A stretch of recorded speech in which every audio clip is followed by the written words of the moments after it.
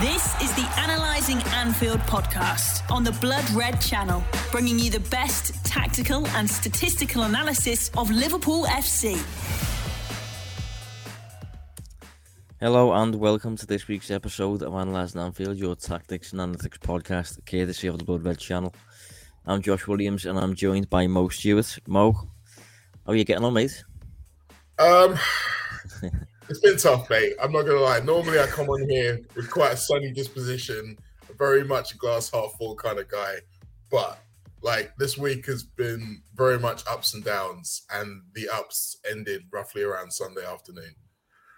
Everything since then has been a bit rubbish, really, to be honest. Well, I think a lot of that, I'm assuming, stems from the transfer window, and Liverpool obviously didn't move. We are recording the morning after the night before, recording on a Wednesday this week rather than Thursday. So, obviously, Liverpool didn't buy anybody in terms of midfielder, at least. Bought Cody Gakpo earlier in the window, but no midfielders. Certain other clubs were very, very active. So, considering the time and the date that we're recording this is kind of going to be, I suppose, a bit of a transfers pod. Why didn't Liverpool move? Who did move? Moves that we like. And then I suppose just a bit of a brief touch on how Liverpool have performed lately and what we can expect for the rest of the season, really. But yeah, in terms of Liverpool, Mo, we didn't buy a midfielder. I did ask you earlier in the month whether you thought it was going to happen or not. I think that you was leaning towards no, and you was proven right. Yeah, I kind of went on a journey with this because before January started, when we signed Gakpo, I was very much thinking this is the start of something, because to have got one move in so early and to have been so decisive so soon after the news around Diaz's injury or re-injury, I thought, okay, then this is a clear sign of how we are going to act in this window. We are going to be decisive. We're going to cover moves. We're going to prioritize this season as we need to. And that absolutely didn't happen. None of it happened. And we're going to come on to the reasons why. I don't think there is one reason. As with most problems with Liverpool, it seems to be an accumulation of reasons. But it's really frustrating, particularly when we can see that the reasons why it's necessary are borne out time and again, not only in the games that we play, but also in the moves of the teams in and around us. Yeah, well, I have a little, I have a little bit of an understanding as to, well, not an understanding, but I'm trying to work out why Liverpool didn't move. And some people might have saw me tweet the other day. I was tweeting someone. I think if you look at Liverpool's targets, what has been reported, it's been reported that it's obviously Jude Bellingham and Matthias Nunes. Like, we can't get either of them this month. In terms of the winter, January. So if I was starting to think it might be a little bit Canate in the sense that we have two targets virtually done and lined up potentially. Can't get them until the summer. So we just have to grin and bear it for another 6 months. If that was the case, Mo, would you be okay with that? Yes, with a caveat. The caveat is that our league position at the end of the season doesn't affect those two deals. Because that's a good point. That feels like a gamble if it does. A massive, massive gamble. And I see where they're going with this, but I do think it funnels back to one of the other problems, in as much as the pool of players who they believe can bring the team forward is smaller than the pool of players that I believe can bring the team forward. And you look at the profile of Nunes and Bellingham, and you think that those two players together would bring a lot to our team, but that would not solve all the problems, because you need someone to play behind them. And I feel like that point, as much as it appears Stefan Bajcetic has come into the first team reckoning, is pretty much going to start as many games as possible, I think it's probably a bit of a risk to expect him at his age, at this stage of his career, to just run the table, as they say in America, and just play the rest of the season at such a high tempo and play to such a high level consistently. It's it's a stretch. Yeah. I mean, early in the season, right towards the end of the window when we signed Arthur on loan, at that point in the season, Liverpool needed bodies, really. Liverpool just kind of needed numbers because everyone was crippled. We had half the midfield injured. Kids were coming in. And that was kind of the ongoing issue, really, which is why we loaned Arthur. This window is a little bit different because Liverpool have 10 midfielders at the club at the minute. In Harvey Elliott, Fabinho, Jordan Henderson, James Milner, Thiago, Oxlade-Chamberlain, Jones, Keita, Besetic, and Arthur. And that's not even including Fabio Carvalho, who is a bit of an in-between at the minute. I think all of those are pretty much fit apart from Arthur, who's supposedly on a return soon. So Liverpool are in a position this month at least where they no longer really need bodies. Quantity wise, we're fine. It's just kind of quality wise, Which we're is a nowhere bigger, near. that's a bigger problem though, because it not only is it harder within the dressing room dynamic, because it's not just saying I need bring someone in to help you. It's that I need to bring someone in to replace you. That's a very different message, and it's a hard thing. It was a hard line for Jurgen to walk, particularly in public when he's talking about what he wants and what he needs. But the facts bear them out. You're looking at stats. If you're looking at the eye test, the simple fact is we've had three games now with this new set of midfield. And in all 3 games, the moment those 3 broke up, everything fell apart. Like, we've got 10 midfielders, Josh. We've only got 3 of them who can play in the way we want them to play. That's not good. No, I agree. But then, if you're signing even more to add to the 10, it's just a lot of players, mate. It's like 10 midfielders is a lot. And I've people are saying, like, we need another 4 and things like this. We need 4 midfielders or whatever. But, like, let's say in the summer, Milner, Ox, and Keita all leave because of their expired contracts, and Arthur goes back to Juventus. Then we'd be left with 6, right? And then say Núñez comes in with Bellingham. Then we're back up to 8. And 8 central midfielders is a lot again. So I think Liverpool are in a position at the minute where some people have speculated, sell Fabinho and sell Henderson and things like that, and that's different territory altogether if you're going to start going down that route. But in terms of, I just don't envisage that happening. It could, I suppose, but I don't think Klopp will sanction like a full overhaul where you get in 18 new midfield players and sell 40 of them, and I don't think it'll be as drastic as that. No, go on.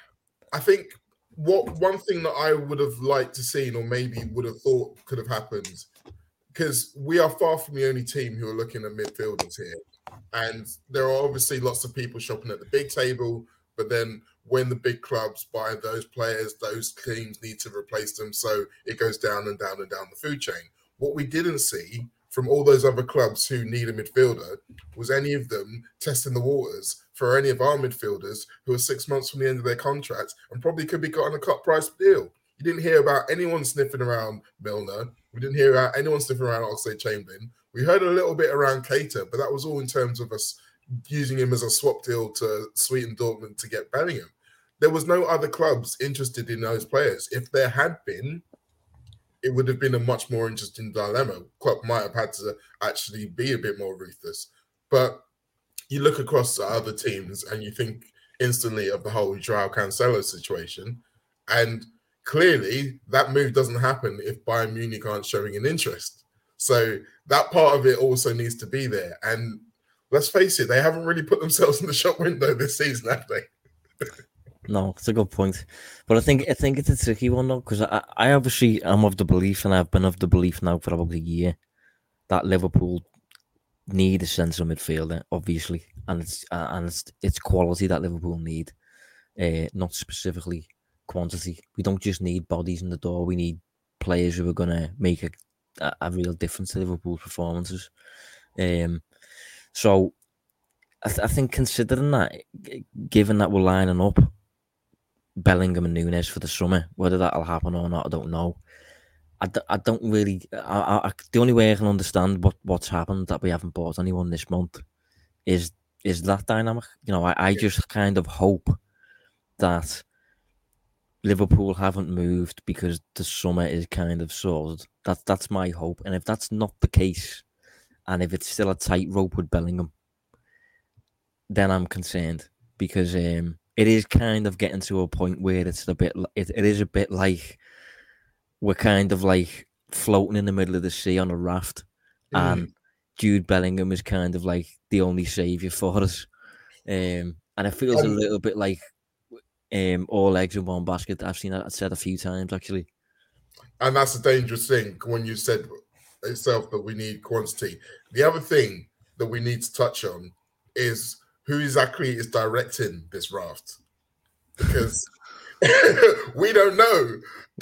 As it stands, I mean, there's been a lots of news and headlines come off the Paul Gore's piece around Liverpool's search for a new sporting director to replace Julian Ward. And it's maybe not quite as sensationalist as some of the quotes coming off it have been, but there were two lines in there that really caught my eye. And one of them is that it's the early detailing of Ward's departure has afforded those involved in the decision-making process ample time to think about the next move. Fair point, and well done, Julian Ward, for doing that. 2 paragraphs later, the process of identifying a new sporting director has yet to get underway, it is believed. Why? What's happened? And if the reason is because Mike Gordon and all of the more important decision makers are more interested in the sale of the club and all of the recriminations around that, then that's a problem. Because we are sitting here, all the discussions we've had so far have been under the guidance and the idea that Liverpool have decided not to move, rather than they aren't in position to move. Because as I'm sure we'll come on to, there's been a couple of midfielders who've moved across this summer window, this January transfer window. I'm like, yeah, we should have tried. We should have at least tried. And I don't know how much of it is we are, safeguarding a large part of budget for these summer moves, which would be fine to an extent, and how much of it is we're just not in position to capitalize because we've got all of our key decision makers looking elsewhere. Analysing Anfield on the Blood Red channel. Well, this is partly why I think we might have the summer arranged, transfers wise, because over the past year, Liverpool have spent and have bought expensive players in terms of Luis Diaz, Cody Gakpo, Darwin Núñez. That's a lot of money, and it's all on the attack.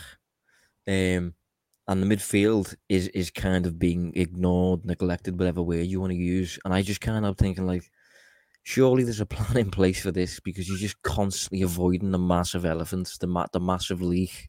It feels a little bit like, considering Ward is saving his notice, Ian Graham saving his notice, FSG are considering his sale, Mike Gordon stepped away.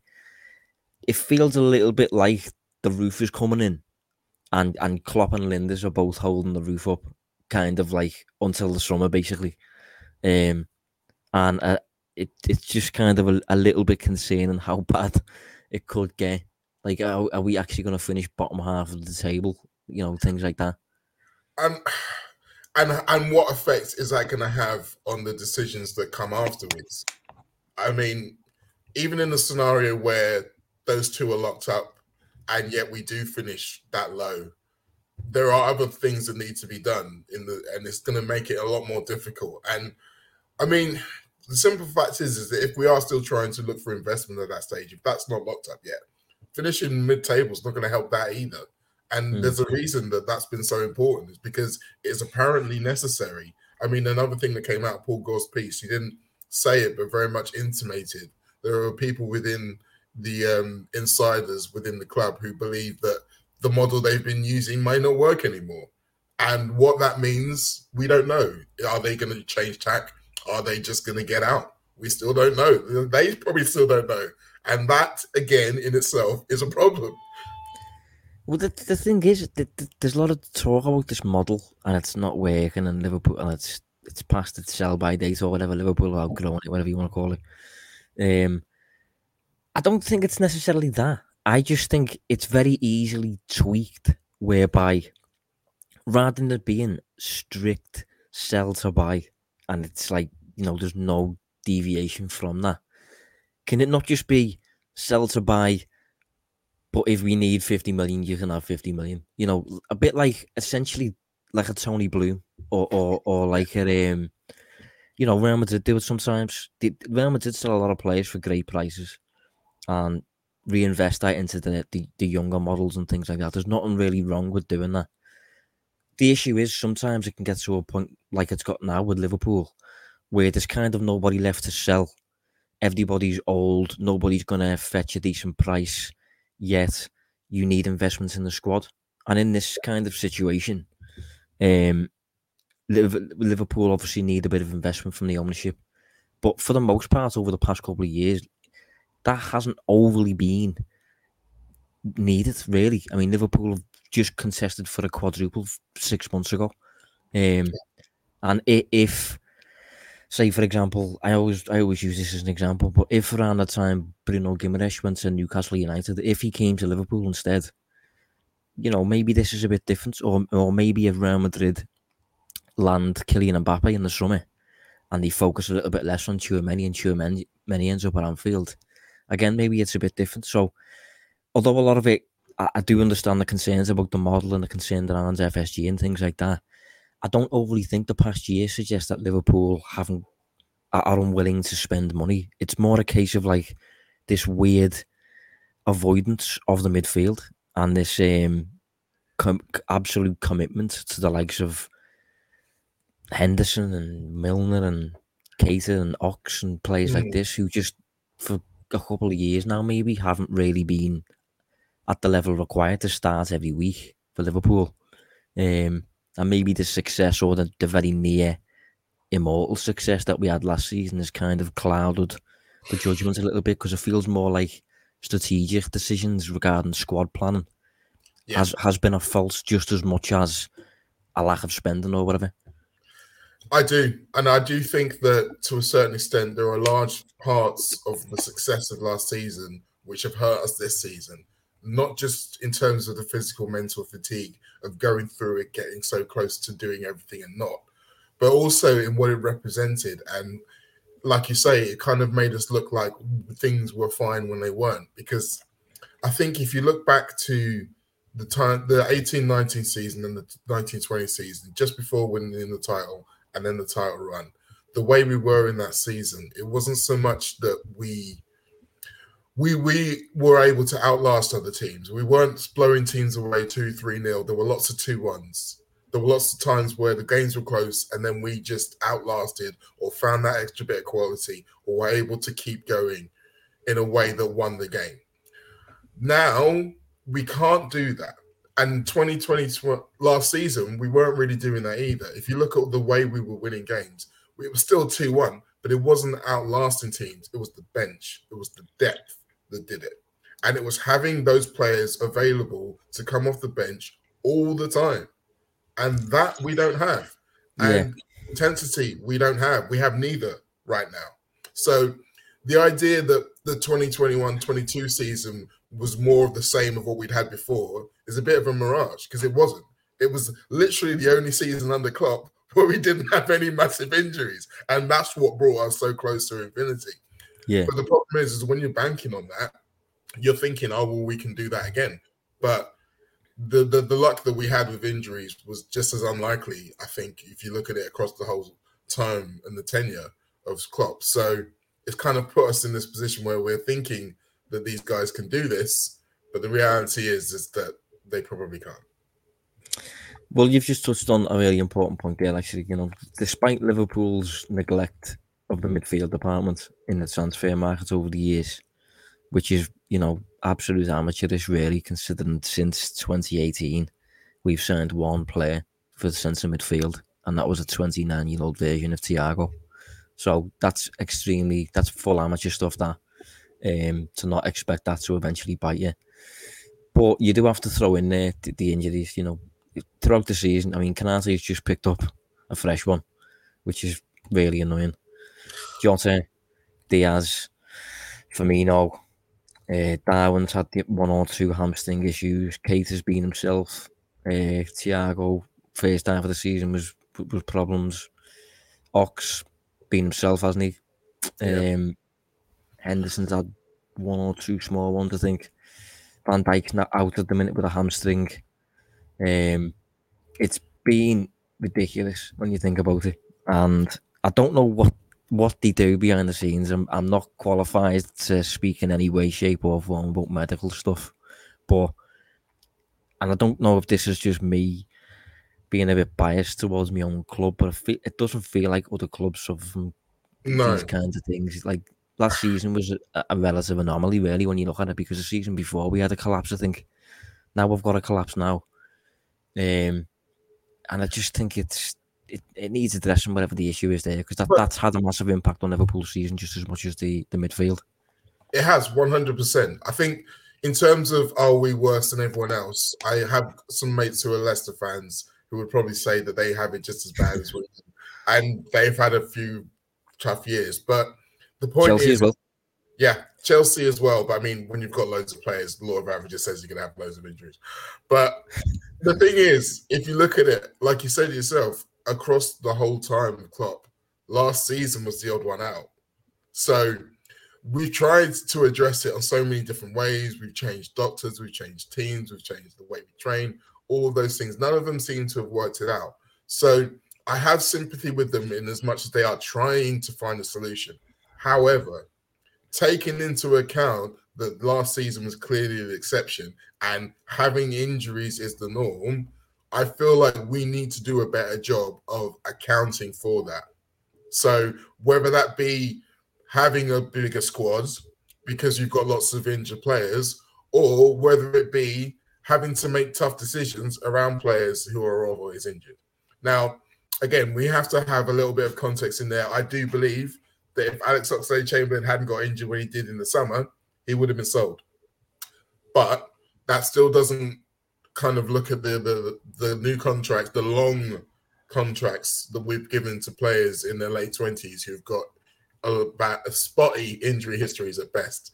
And some of these ruthless decisions needed to have been made, and I think would have made a difference. Whether it's too late for that now, we don't know, because so many players we are losing on free contracts. We're not getting money in for those players, and it's happened quite a lot under Klopp. Like we talk about the money that we've recouped in sales. The majority of those are players who weren't in the first team. These weren't players who were getting lots of minutes. These were players who we no longer needed. And that's good to get a lot of money for players who aren't being used. But what that does mean is that you've got a lot of players who are being used who eventually you're just going to let leave for free, which is what's happened a lot. And I mean, if you think just in the recent time, think Sturridge, Lallana, Wijnaldum, Emre Can, these are all players who were bought for large amounts of money who walked out the door for nothing. And you can say, yes, we got money out of them. We got play out of them. But then you look at everyone's raising their eyebrows about City and Joao Cancelo. They're going to be getting 60 million euros out of a guy who's contributed to a lot of success for them, but is also 28 years old and wasn't getting in the first team for whatever reason. Yeah, the only thing I'd say on that is I think when Wijnaldum left, I had no real issues with that. And we could have sold him a season before for like 25 million or something like that, but I think we got more value out of him by keeping him. And I think Lallana the same. If Firmino goes this summer, again the same. So I don't overly mind using players to a certain level and then letting them go for free rather than extending. I don't overly have that much of a problem with that. But Liverpool's problem is that kind of like we've aged as a group. Yeah. Like you mentioned, you mentioned giving contracts to aging 20-odd-year-old players. I think it's interesting that before we agreed the deal for Henderson, the new contract for Henderson, if that hadn't have happened, he'd be leaving the club for free in about 6 months.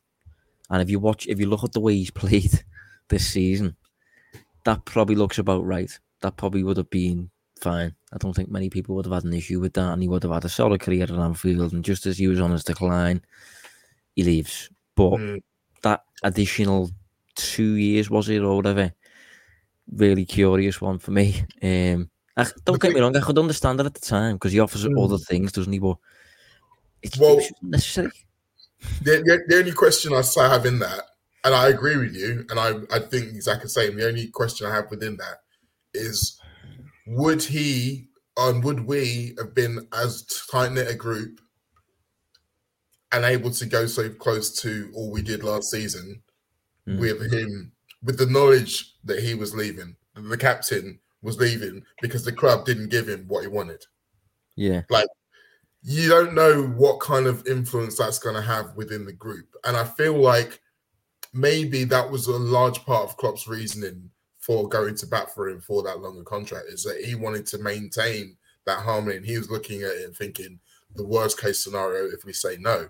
Obviously, hindsight is looking at us saying, well, there'd have been quite some good out of saying no. But I think within that, that's why you have sometimes these decisions that look incomprehensible down the line, but at the time you can understand it. But also, off on a slight tangent here, this is another problem with Klopp being too involved with transfers and contracts, because he has so many emotional ties to his players and it makes hard decisions more difficult. I'm going to keep saying it. No, we've touched on it. So I don't know where.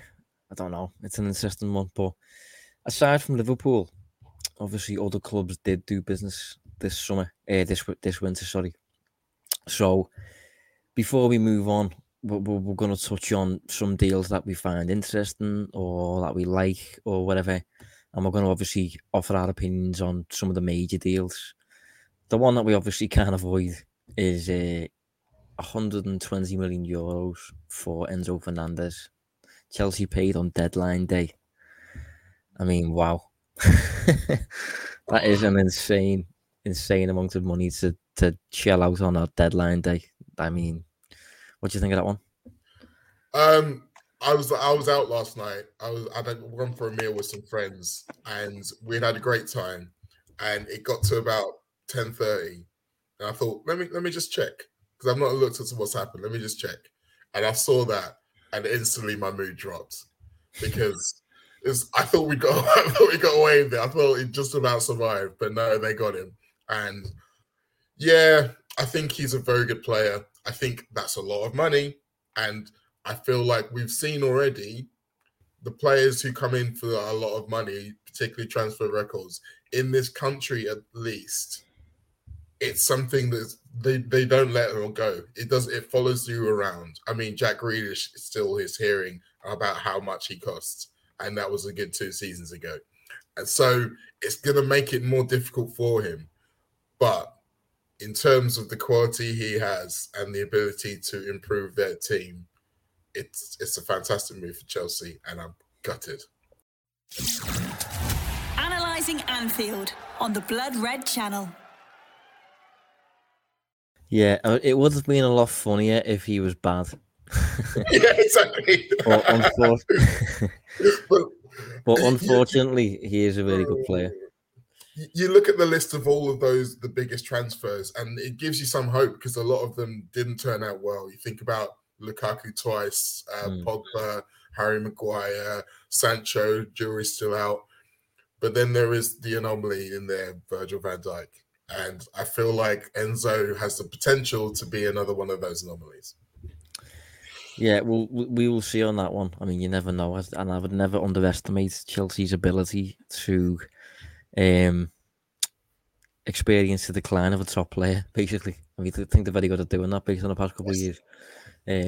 But he is a really good player. And they do need central midfielders. And Fernandes is very good at a lot of things. We touched on him early in the year, I think, maybe a couple of months ago. Top player, a lot of money though. but it's going to be interesting to see how he gets on, and it just kind of captures how mad Chelsea are. What are your thoughts on Mudryk? I think he's a player with a lot of talent. And the interesting thing for me, though, is with both of those guys, is that there isn't a massive sample size.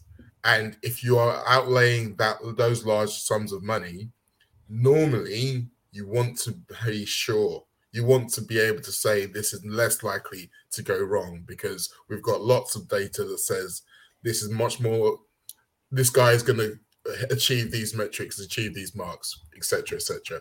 But Mudryk hasn't played a lot. Enzo hasn't played a massive amount. I think 120 for club and country in his career or something. But they're both really talented players. I think with Mudryk, what I like about him is that he's able to change direction and accelerate at such a rate that it really does scare defenses. So to the point where he affects how they defend. So they're going to give him more space so he doesn't just come in and go past him, which is going to help all of his teammates. Obviously, they have to use him correctly. They have to find the system that works for all these players, which is going to be Chelsea's problem, has been Chelsea's problem. The other interesting thing as well, I saw a stat today saying Benfica are the only club who've ever sold 2 players for more than 100 million. And currently they're both at Chelsea. So the fact that Joao Felix is at Chelsea tells you that these big deals don't always work out well. But it will also be very interesting to see how they corral all of these millions worth of talent. Yeah, it's going to be interesting to follow Mudryk actually to see how his numbers get impacted by the Premier League and things like that. But obviously, he is absolutely rapid. He is going to offer pace, which is to an extent what Chelsea's attack hasn't had in terms of penetration and things like that. More of a creator than a scorer, I think, based on his numbers. But again, another really young player who's just costed an absolute bomb. And Chelsea seems to be getting away with it by giving these players 14-year contracts. So it's going to be interesting to see how he does. But Graham Potter has a serious job on his hands.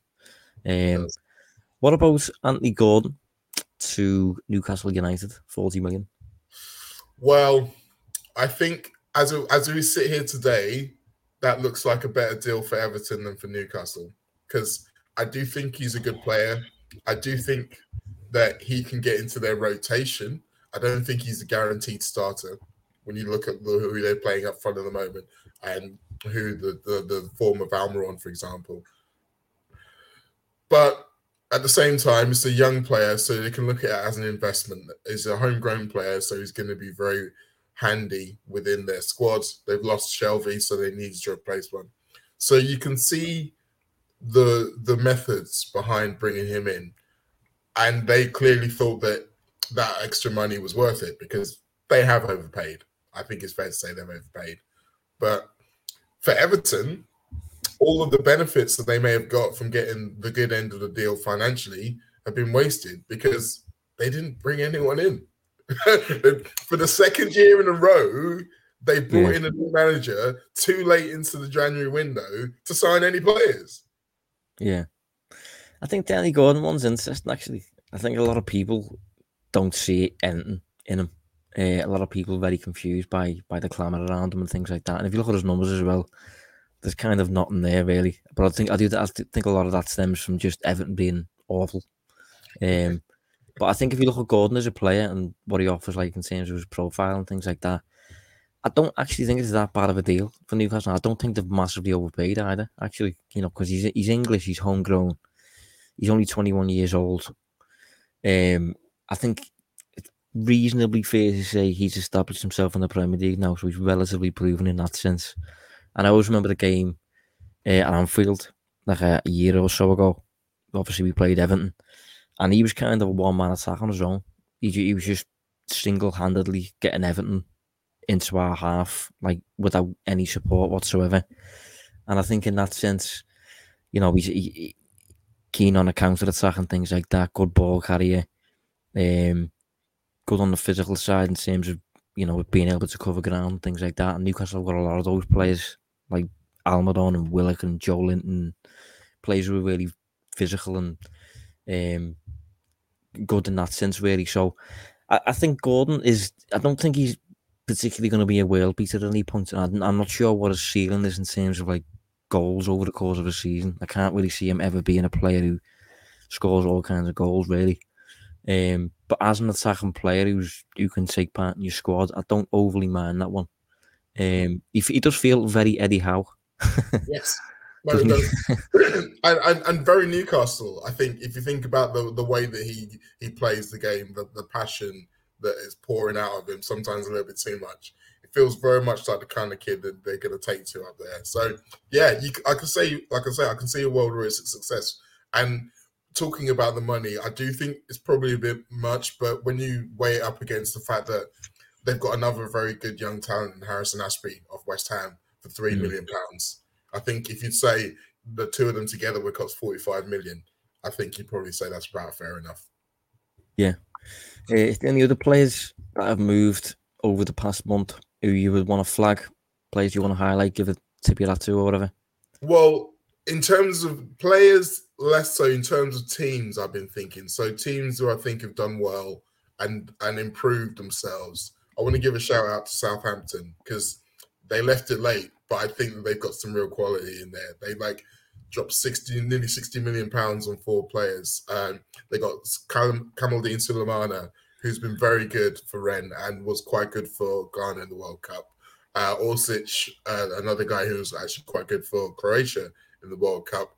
And then the other 2 young guys with potential, Paul Nwachu, who's come in from the Belgian league, and Carlos Alcaraz has come in from South America. So they've looked like they've addressed what they needed to address because they are in relegation trouble.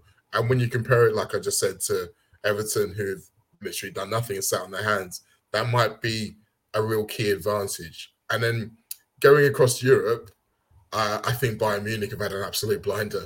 To come back from the craziness of losing Manuel Neuer to a skiing accident, they just went across to another one of their rivals and probably one of the best goalkeepers in the league in Jan Sommer for £7 million. They basically got Joao Cancelo on loan at the moment, so he's not going to disturb their finances. They got Daley Blind on a free as well, who basically just I think that's a 6-month contract, isn't it? I saw. Yeah, he's just coming to help out. He just basically wants a few more trophies before he finishes, which is fair enough. And you think about what they've got and what they needed. And yes, they've let go of Marcel Sabitzer, who has played more minutes than, for example, Ryan Gravenberch. But I believe that Ryan Gravenberch is going to start playing more minutes now. And you see the youngster Tell, who's playing really well up front. They're still getting a very good tune out of Choupo-Moting. I think they're in very good position to attack the second half of the season. So, yeah, those 2 clubs. I would give a shout out to Leeds United as well. I think they've done some good business, particularly like Ruta. I think he's going to do very well. But, yeah, Bayern Munich, unfortunately. And it's cost them buttons. It's cost them £7 million and whatever they're playing City for Joao Cancelo's loan. I think an interesting window has been at Arsenal, actually. They've got in 3 players. I think Trossard is less of an interesting one. I think he's just a good Premier League player who's like 28 years old now and addresses a bit of a problem that Arsenal have got in terms of like attacking depth and things like that for the season. But I think if you look at the centre-back that they bought and Jorginho, I think they're 2 really interesting buys.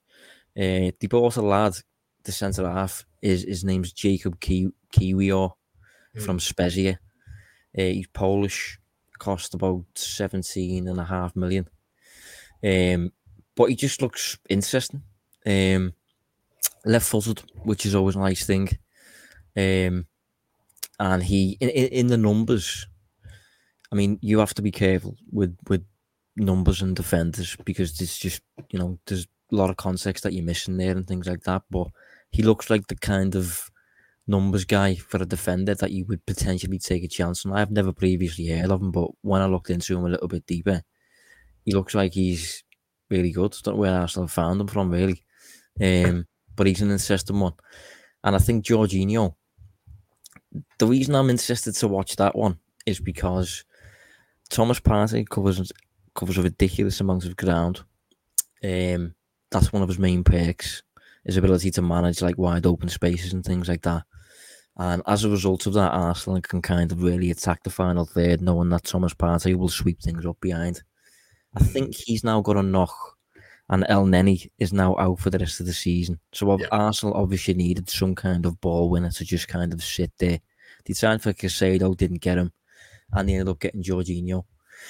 Now, I don't mind Jorginho as a 6, and I think he's specifically very good with the ball, obviously.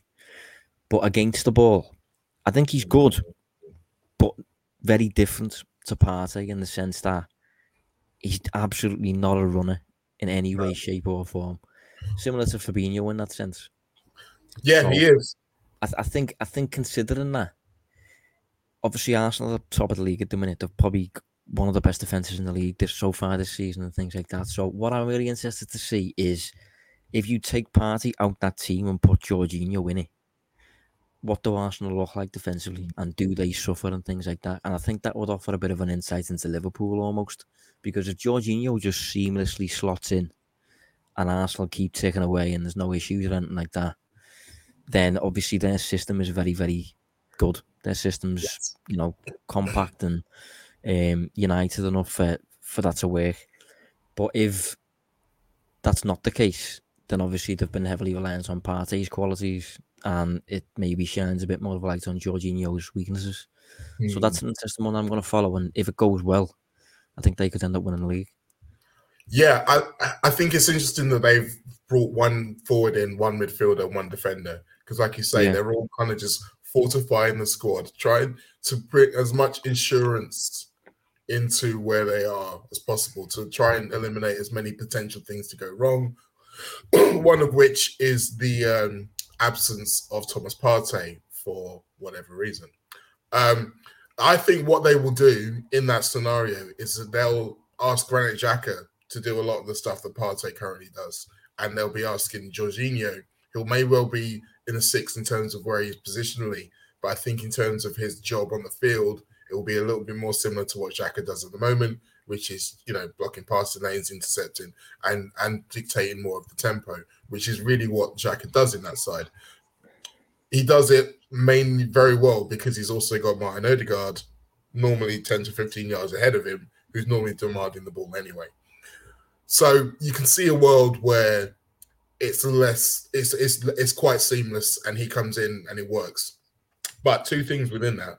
One, when Xhaka is doing more of that role, more of the athleticness that you get from Thomas Partey, he's a little bit more of a risk when it comes to tackling. I mean, we haven't seen him get into much disciplinary trouble in recent times, and I do think part of that is the change in his role. So if he's at the coalface a little bit more, then we might see him make a few more dodgy tackles. So that's something to worry about. And again, as you mentioned before with Jorginho, he is a different player. He is not a runner, and he can be got at. Teams have game plans to get at him and been successful. So it's an interesting one to see how it develops. I'm like you. I think when you look at all of the facets of the deal, the fact that essentially, as much as Chelsea may have brought in another player, you are taking a player away from someone who's in and around you. That's good. It's not cost you a lot of money. I think as much as it might be high wages, when you look at someone like Cedric Suarez, who's just left the club, who was on high wages because he come in on a free, so it's not quite as big. He can do it. And it's 18 months, so they're not tied down massively if it goes wrong. I think when you look at some of the previous Chelsea and Arsenal deals and how horribly wrong they've all gone, I think maybe some of that is clouding people's judgment in this one. But I think Arsenal are better placed to not be sitting here with egg on their face in a year's time. Analysing Anfield on the Blood Red Channel. Yeah, well, if Jorginho seamlessly fits in and there's no issues at all, I think that would offer an insight into it can be done, despite the fact that you've got a player holding the midfield who's not physical at all and he's 31 years old. He can look good in the right system, and maybe that would shine a little bit of a light on Fabinho and maybe how we've left him exposed potentially, or because if you put Fabinho in Arsenal's system, then maybe Fabinho looks great. Whereas compared to Liverpool this season, I think he's been expected to do a lot. Having said that, I still think he hasn't been anywhere near his usual best, and I think Besiktas has been better than him so far this season. But we'll round up anyway by having a quick debate about, I suppose, what to expect now for Liverpool for the rest of the season. There's about 6 months remaining. We are 19 games in, so Liverpool are technically exactly halfway into the season. So I don't know. What are the expectations, Mo? A lot of stress. a lot of watching games from between your fingers. No, honestly, I don't think we can really predict too far ahead. I think that in itself is the problem with this team, because whatever rebuilding has taken place, and I spoke about baby steps on the last show, I do believe in some areas the last game was another baby step forward. Obviously, a defeat's a defeat. But I think when you're looking at underlying numbers, underlying kind of structural things that are the causes of some of the bad performances, if some of those are improving, even if the results aren't, then you can have maybe, you can start to see how you can pull yourself out of this hole that we're in. We're not quite there yet, because as I've said, at the moment, we've only got 3 players who can play in this midfield system. And the moment any of them changes, it all falls apart. And Steve Drennan, who's, if you don't follow him on Twitter, you should. He's very good at cutting through the emotion and kind of seeing what's happening a lot of time. He put up a tweet that I think is really really instructive of where we are. At the 60th minute of the game against Brighton, we had 46% possession, 7 shots to Brighton's 8, 2 big chances to Brighton's 1, expected goals of 0.92 compared to Brighton's 0.085. So that's a close game, but a game that we're in. Then the subs happen. The percentage goes down to 40%. We have 1 shot to Brighton's 5, no big chances to Brighton's 1, and our XG is 0.06, and theirs is 1.16. So what that tells you is that for the first hour of the game, we were competing. When we had plan A, we were competing. We were doing well. We were in a position to go on and win the game in the way that we had previously, like I mentioned in those other seasons. But we just couldn't get it over the line.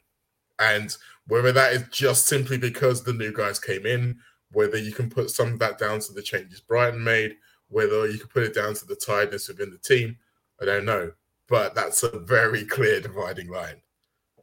Yeah, well, again, against Brighton, I felt the team defended better again. I know we conceded 2.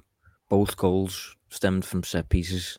Obviously, the Lamptey one in particular was a cleared ball from a set piece. He just hits it on a volley. It takes a massive deflection. That doesn't happen every week. No. So I do think that in the past 2 games in particular, Liverpool have been defensively better. I think the mid-block is much better suited to this group of players at the minute. You can restore the high press once you've fixed the midfield and once potentially some of the other attackers are back in terms of Jota and Diaz and Firmino and things like that. So if we keep that for the rest of the season, I think we've seen the worst is what I'm getting at. I think the 3-0 against Brighton, that loss, I don't think it'll be worse. No. That's the worst game we've seen this season. Oh God, I really hope so. Yeah, that was a real kick in the teeth, that one. So I think for the rest of the season, but I think one of the downsides about that potentially is because of how bad that was defensively, we've sacrificed some of the attacks since that game. So first half of the season, we couldn't defend, but we certainly could attack. Now we can't attack and we're trying to defend. So it might be a bit less entertaining maybe for the rest of the season. But I think we'll at least look a bit more like a team, potentially. What would you be satisfied with? What would you be happy with in terms of a finish after 38 games? If we look at it now. Liverpool in 9th at the minute. After 19 games, 29 points won. If Liverpool recover from 9th and make a daring stretch for the Champions League and just miss out and finish 5th, I'd still be disappointed. I'd still be annoyed because as good as we can't just say it's all about Liverpool, because part of the reason why we have been so poor is because other teams have been better. They have the ability and the right to get better. But I still think that this group of players should be within the best 4 teams in the league. And the reasons they aren't a myriad, but they aren't. And that should be a disappointment. However, I think that we might just have to cut for that. Like, what I want, I don't think is necessarily going to come into it. I think there's a world where we can quite still easily get to top 4. Like, I've referenced the 538 predictor model, which basically looks at all club football since like the 19th century, like nearly 500,000 games, and plots. It's able to predict results based on the scoring system they give to attacking and defending for each team, and then they basically predict out the whole season. Well, they've done that, and as it stands as of today, they predict Liverpool to finish 5th, 4 points away from the top 4. Now, considering where we are right now, that unquestionably feels like an improvement, but it's not enough of an improvement for me. I think the only way that would be acceptable is going back to what we said previously, that it doesn't affect future deals. Because if it doesn't affect future deals, then we can just draw a line through the season and go on to the next one. Yeah, I think for me, I will be surprised if Liverpool finish above 6th. I absolutely can't see it.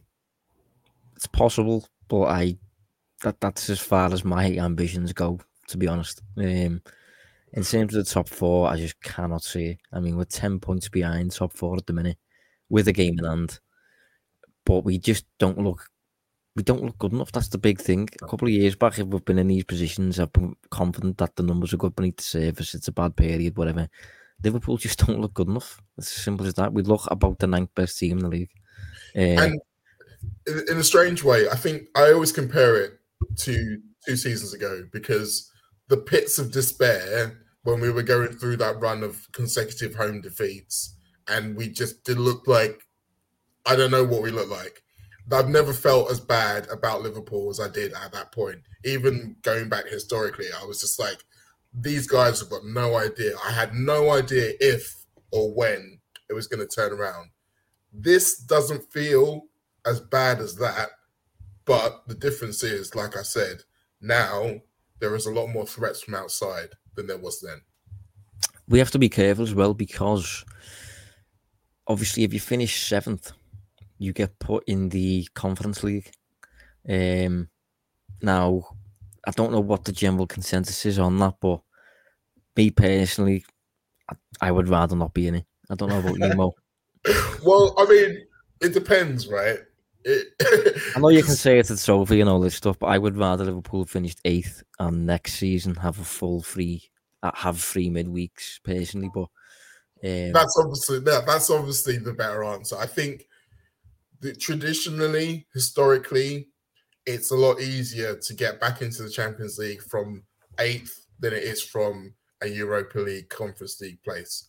Although that could be challenged this season if Arsenal and Man United get in from the Europa League. But traditionally, that hasn't happened. It is a harder way to do it. You've got more time to plan. You get into rhythm, etc., etc. I don't know how much benefit that's going to be to a team like Liverpool, because it seems to be whenever we talk about, oh, well, we've got plenty of time to have breaks, we can have 1 game a week, we end up not good. And when we're kind of forced into a run of bang, bang, bang, game, that's when we're able to find ourselves playing into rhythm. So it remains to be seen whether it'll be good or not. But all I can say between now and the end of the season is it's going to be up and down. There's going to be some good times. I do think that our attack is going to naturally get better. I think Salah's too good to be out of form for too long. I think Núñez is still coming on, and I think that once he gets himself fit and back in the starting lineup every week, we'll see it better than him. I think you can see more from Gakpo, and we've obviously got the guys to come back. So you can see a world where we're a lot better attacking, and if you allied that to this still kind of more consistent midfield, then we can look better as a team at the very least. That's kind of like my minimum floor. It's like, we might not qualify, we might not meet our objectives, but if we're still playing as badly and as haphazardly and as inconsistently as this in May, then it's going to be a lot worse. Yeah, I think for me, just keep the mid-block, get the attacking lads back.